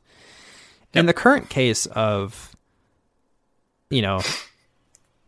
accusations of voter fraud, yeah, not only is there no evidence, but when we have evidence, we have positive evidence of no voter fraud, and then Trump and Trump supporters saying, no, it is there. Trust us.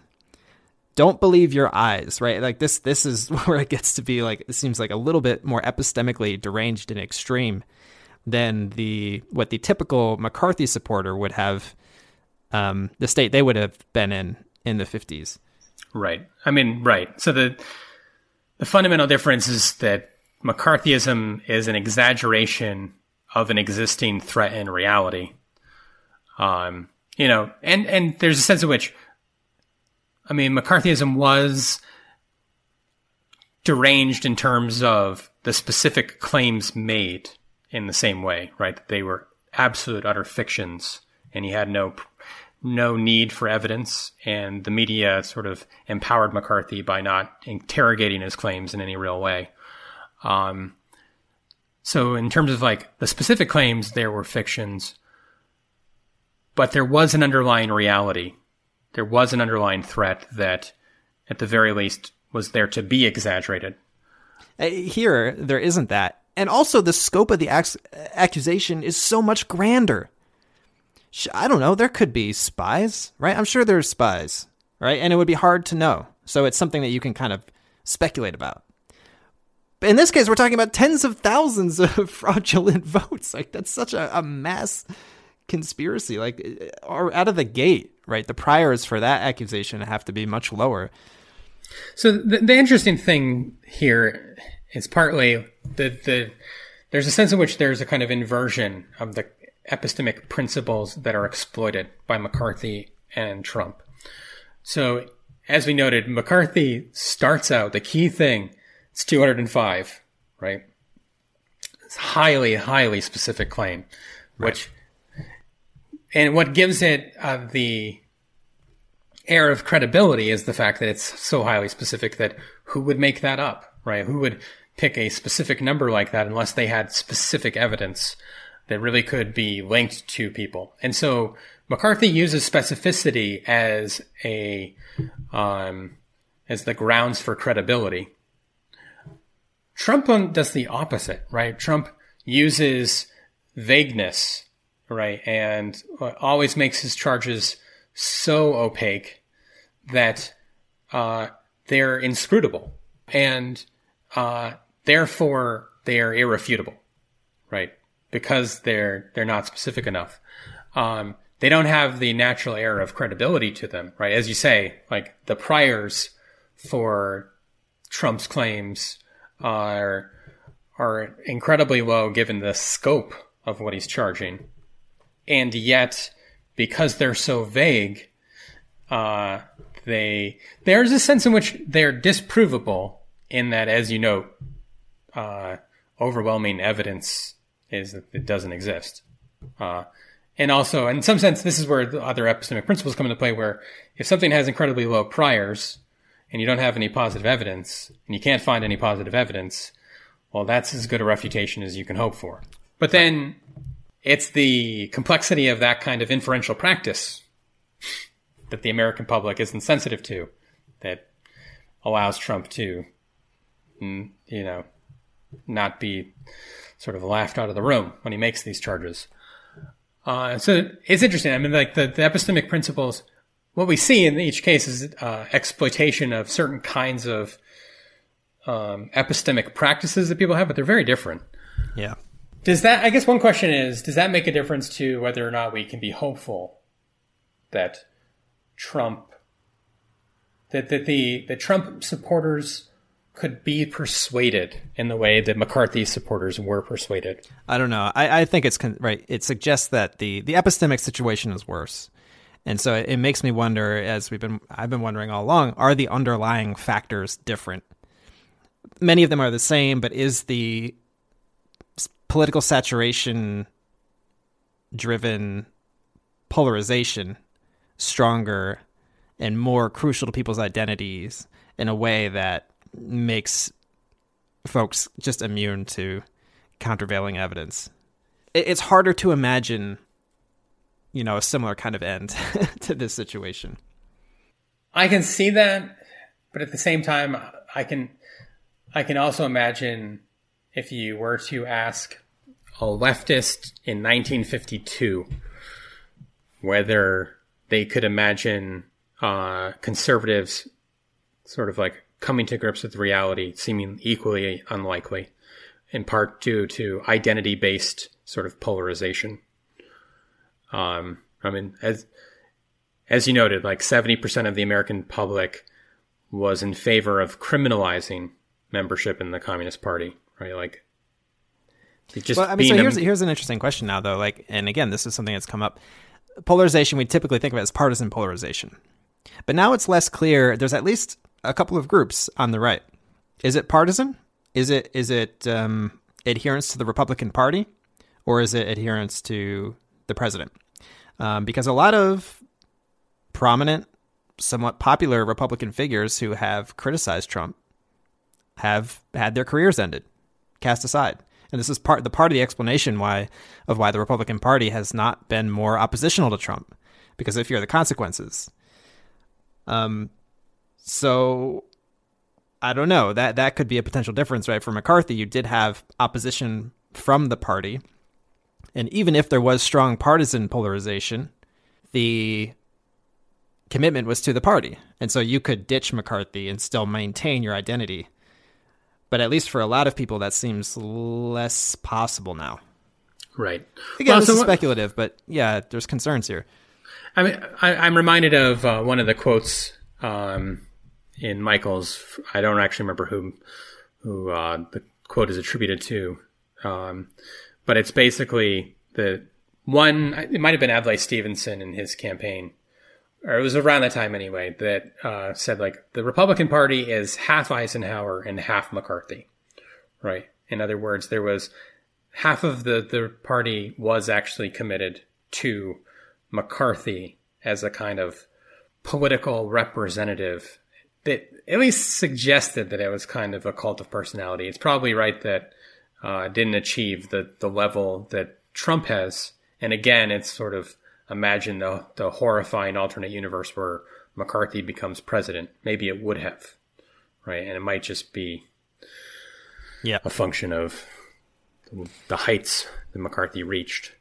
At the same time, it does seem like, even now in the last couple of days, the Republican Party is trying to do the kind of personalized public undressing that McCarthy experienced, right? The leaking of private phone calls are meant, I would imagine, to create that kind of political moment for Trump.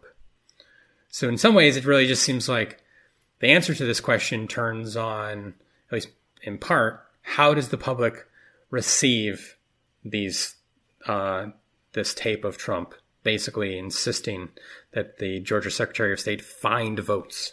And it's really not obvious which way that will go. No. You take it, it's a calculated risk by the Republican Party.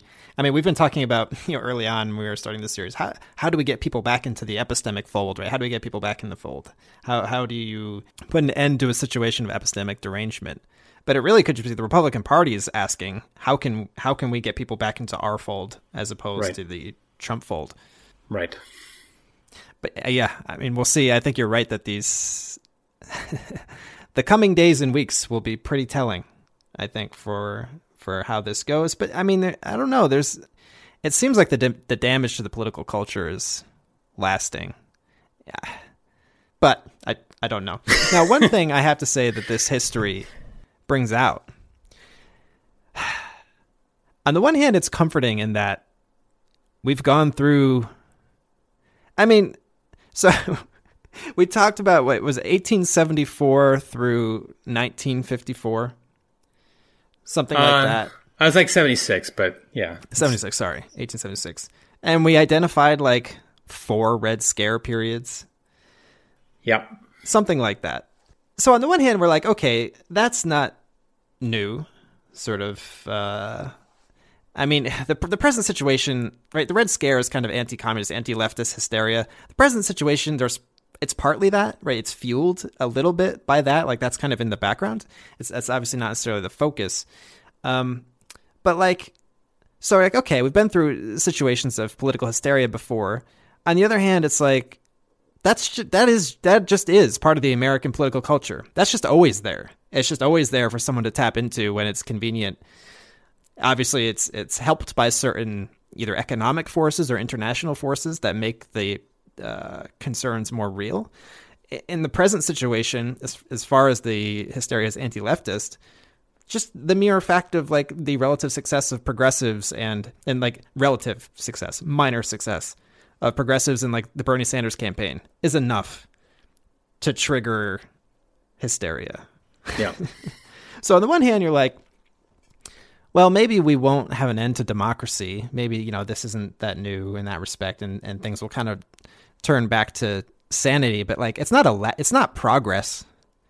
It's a temporary of, you know, avoiding of the ultimate disaster. But the underlying threats are just there. Right. And and the underlying threats. It's not even though it's not that the fact that threat is there, but it's that is a barrier that can be put up whenever the sort of mood of the country is heading towards progressive ideas, right? And that's actually something we didn't talk about in any detail. I mean, to be honest, audience, I had many more hours of history, but Toby didn't want me to cover all of it. We didn't want more than 2 hours of that history in one episode. But one of the things that we didn't actually get into was the fact that the Truman's second term was highly unexpected, and he kind of rode into office running on the Fair Deal, right, which is like an extension of the New Deal, extending the sort of workers' rights and labor rights, and on top of that, more even bigger sort of nationalized healthcare program. And it was actually on the basis of those ideas that Truman ran and ended up winning this surprising re-election. And on the one hand, it was like the cultural tide was pushing in the direction of progressive ideas, and then the Red Scare that arose out of that, or in response to that partly, was sufficient to put up a barrier to prevent that momentum from actually moving forward. And I think that's, if there's a depressing thing to take away from this, it's that it's not just that there's these moments of epistemic derangement and paranoia, but that there is this tool that is available to prevent progressive ideas from really gaining a foothold.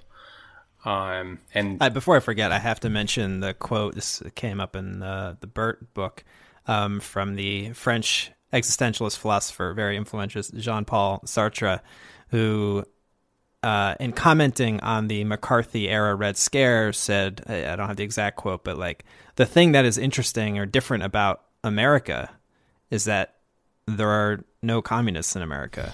There are some, that's not literally true, but what's interesting is that there aren't comparable Red Scares going on in Europe, where the Communist Party is much stronger and has many more members relative to the population than it does in the United States, which is just another illustration of the fact that like this kind of aversion to progressive or leftist ideas is like super strong, and it's just always there, and again can be capitalized on when the conditions are ripe. But so in the end, you're comforted, right? You feel better having done this exercise? Oddly, yeah, still. I don't know. It to me is at least comforting to know that putting the disanalogies aside, it's comforting for me to know that the psychological transformations that needed to occur in order to like escape the kind of epistemic derangement that really peaked during McCarthyism could actually happen. I think that's the thing that actually makes me comfort, is just the fact that kind of psychological transformation is genuinely possible in, on a large scale. Because I think the thing that the real despair that the present epistemic derangement has produced in both of us is the fact that there's a sense that it's like inconceivable that kind of psychological transformation could actually happen, right? And then we're kind of just stuck. But I think that at least the psychological factors and forces, the history shows that we are more malleable than we would have thought. Because I can imagine that somebody in 1952 thinking the exact same thing. It's not to say that it's going to happen. To the point of malleability, though, I mean, and this is where I think it's frightening, and we talked about this the other day.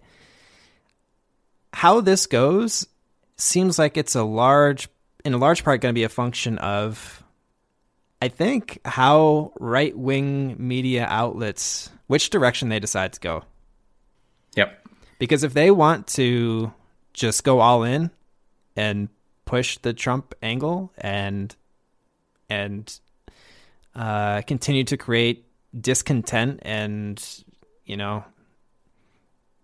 all kinds of things to be terrified about, which have no basis in reality, I think they have the opportunity to do that if they want to. Yeah, and they could get rich doing it. I think that's right. The other thing. In which case, it's hard to, I'm not gonna draw that conclusion. It's too depressing. All I said is that it's psychologically possible. There's a psychological possible.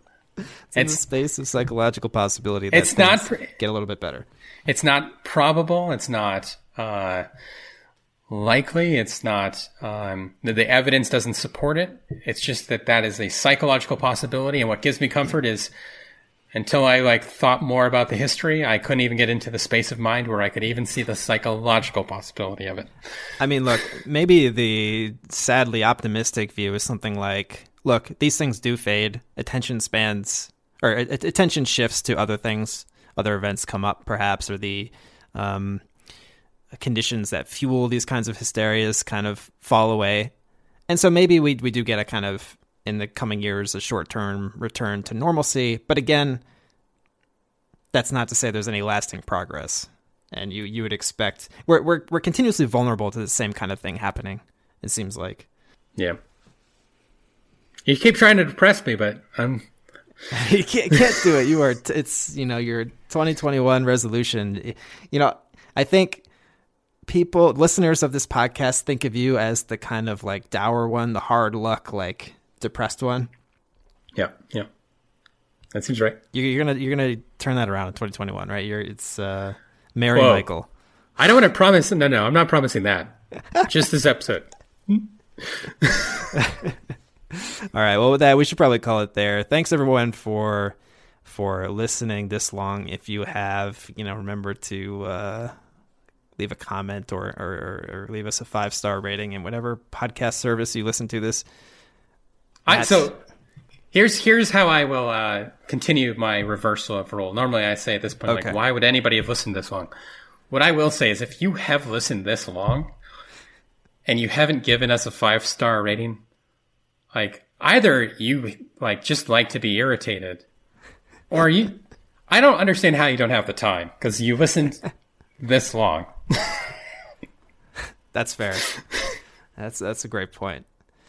And so we're still going to continue on this theme. I think next time our plan that may change, but our plan is to talk about strongmen and just sort of this general phenomenon in other international contexts.